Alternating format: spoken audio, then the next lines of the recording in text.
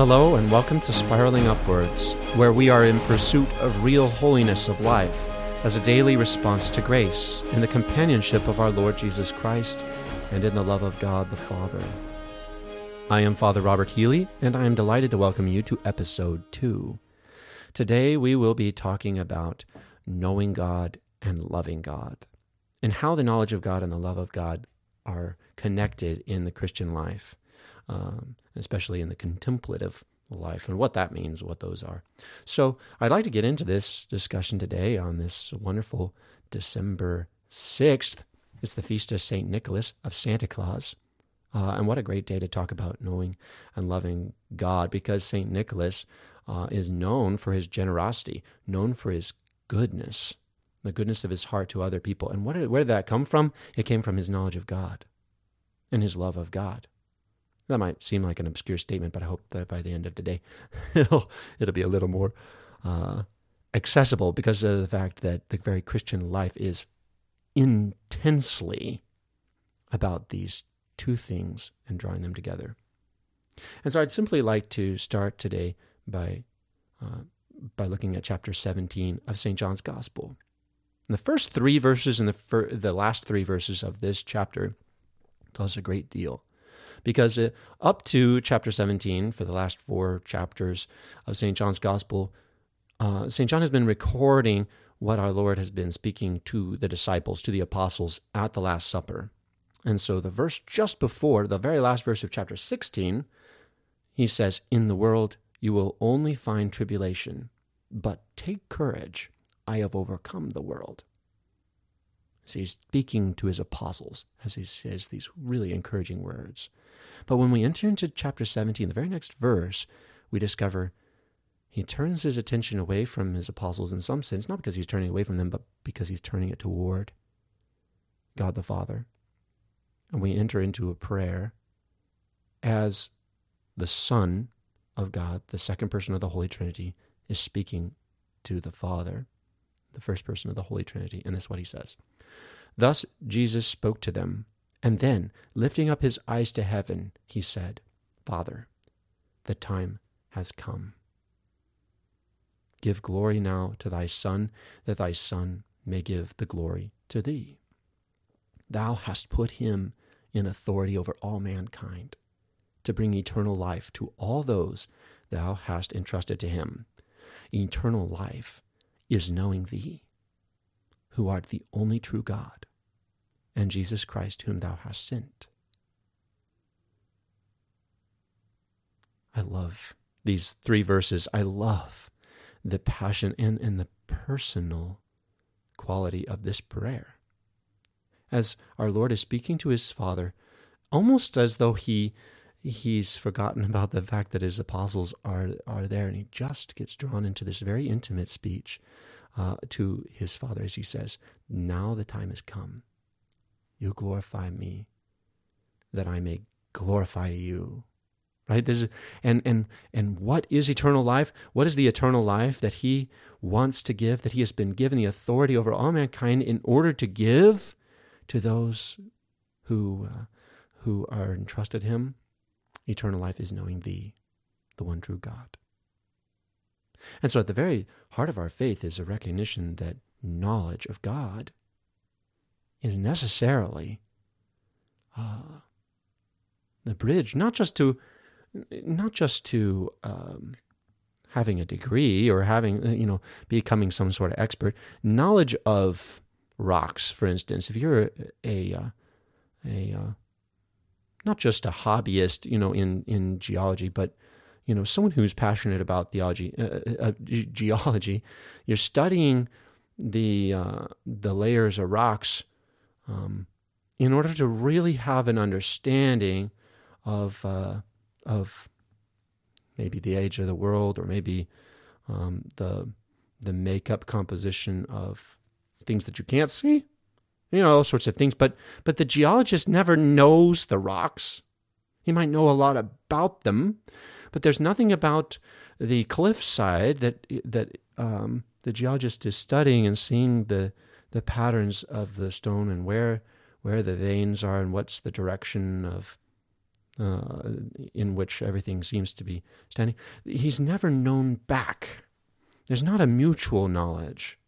The knowledge of God, when we say the knowledge of God, we might think, well, is this the knowledge that God has? Or is the knowledge we have of God? And I think the answer is yes. Yes, it is. Both.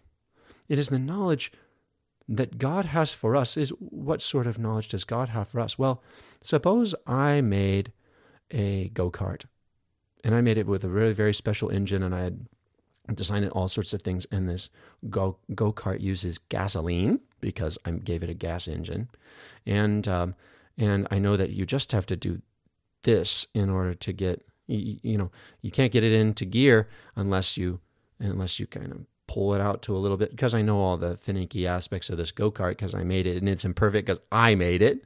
And so maybe it's one of these goofy go-karts where you have to kind of yank the steering wheel to the left in order to get it into park, or yank it to the right in order to get it into drive. Anyway, totally fictitious. I've never made a go-kart, although I want to. That'd be so much fun. But the go-kart won't get to know me, so let's get back on topic. The go-kart, I know everything about it because I made it and I put it together. And if somebody comes in and is getting in there and doesn't know how it works and is trying to make it work and it's not working for him, I say, look here, I made it. I know he can say, how do you get this to work? So what is the knowledge that God has for us? It's exhaustive. It's an exhaustive knowledge of us because he made us, and he knows how we tick, and he knows what we need.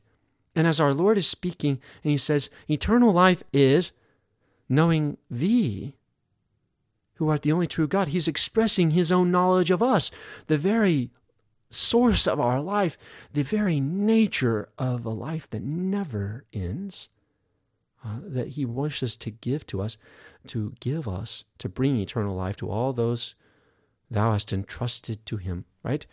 This eternal life, he's expressing his knowledge of us and of our state and of our needs and of our heart's desire. And he's saying that is knowing God. And so the knowledge of God is a mutual thing. It's we might say the knowledge that God has for us and the knowledge we have of God. And it's not to try to say that they're one and the same thing, but that they are totally intended to be united. Now, this is not always the case, right? God knows me intensely, but I don't know him as well as he knows me. I don't have an exhaustive knowledge of God. I might be a total beginner. I might be advanced very much in the spiritual life, and I still don't know everything there is to know about God. But the wonderful thing about God, as opposed to rocks or plants or the things that we can study with the physical sciences, is that God is a being to be known. And just as any being, any person that I get to know, if I want to get to know someone in my family, take my brother, for instance, or my mom. How do I get to know my brother? Is it just by watching things that he does or listening to things that he says? No, it's a mutual thing. It's a revelation, a self-revelation where he tells me what he's thinking. And I say, well, that's interesting. I wasn't thinking that, but I can totally see now that this is what you are thinking. Why? Because you tell me. And so to know my brother, or to know my mother, or to know someone in my family, or one of my friends, or someone in my parish, or, is to know what that person reveals about himself. It's not just that we are supposed to sit in our armchair and try to know everything we possibly can about God. It's that God wants us to know him. This is the very eternal life he has made us for, is to know him. And he knows that that's what we need, and so he wants to give it to us. And so this is the first thing I want to draw out in today's podcast, is simply this reality that the knowledge of God needs to be a mutual thing. Not just me sitting in my armchair in my room and saying, no, I'm just going to figure it out for myself. But I really need, in some sense, if I'm going to know God, I really need to meet him.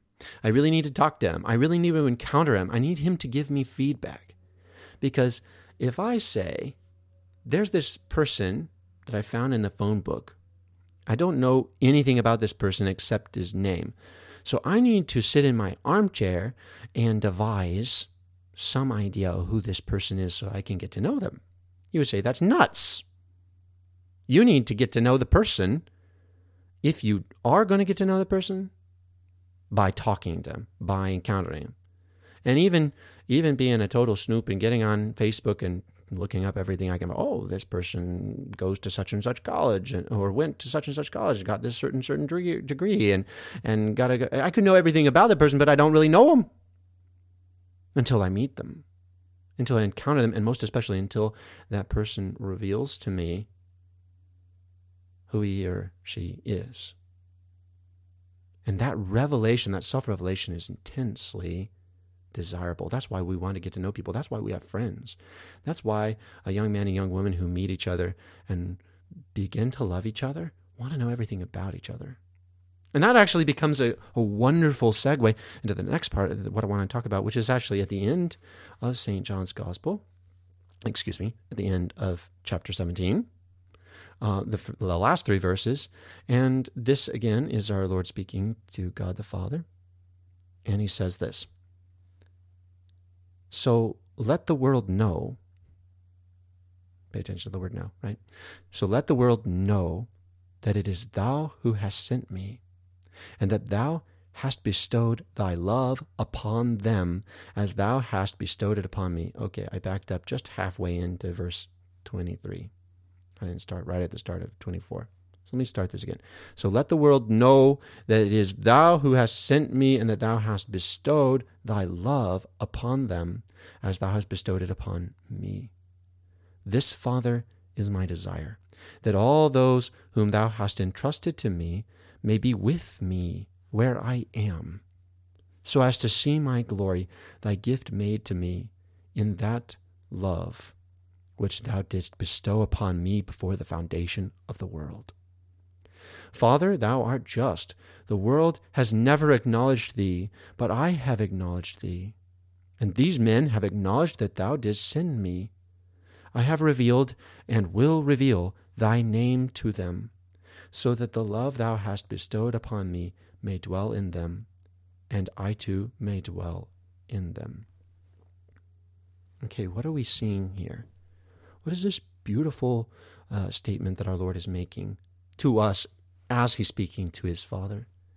It is, you might say, that this love, which has existed at the heart of the Trinity. What is the Trinity? In the teaching of the Catholic Church, the Trinity is a unity of love. You know, if I want to get to know someone or to love them, I need to have someone to love. This is the direct object of my love. And if a person is saying, I really, really love, and there's no object there, this, or you, or watching TV, or driving through the countryside, we haven't even figured out what kind of love that is. So to love someone involves a knowledge of that person that I love and loving them. And if God needed us in order to love us, then he would have necessarily had to create us in order to be loving. Does that make sense? I don't know if I'm making this clear. But this is the teaching of the church with regard to the Trinity, that God didn't need us in order to be loving. That is, God didn't need to make me in order to love me. God was loving before I existed. And he was loving before he created my parents or my grandparents or my great-grandparents or my great-great-grandparents, right? Before I existed, God was already love. In fact, what I discover is not that God loves me because he encounters me like I encounter him and I fall in love with him because I get to know him and I discover how wonderful this God is. It's God loves me, and that's why he made me. He makes me because of his love for me. God has an idea, and he says, oh, you know what? I love this idea, and I want to make this idea a reality. and then I'm created. And every single one of us was created by an absolute act of the will of God, because every single one of us, our body comes from the physical union of our parents, but our soul, our immortal soul, our faith teaches us our immortal soul was created out of nothing by God at the moment of our conception and joined to the body that he created at that moment of conception.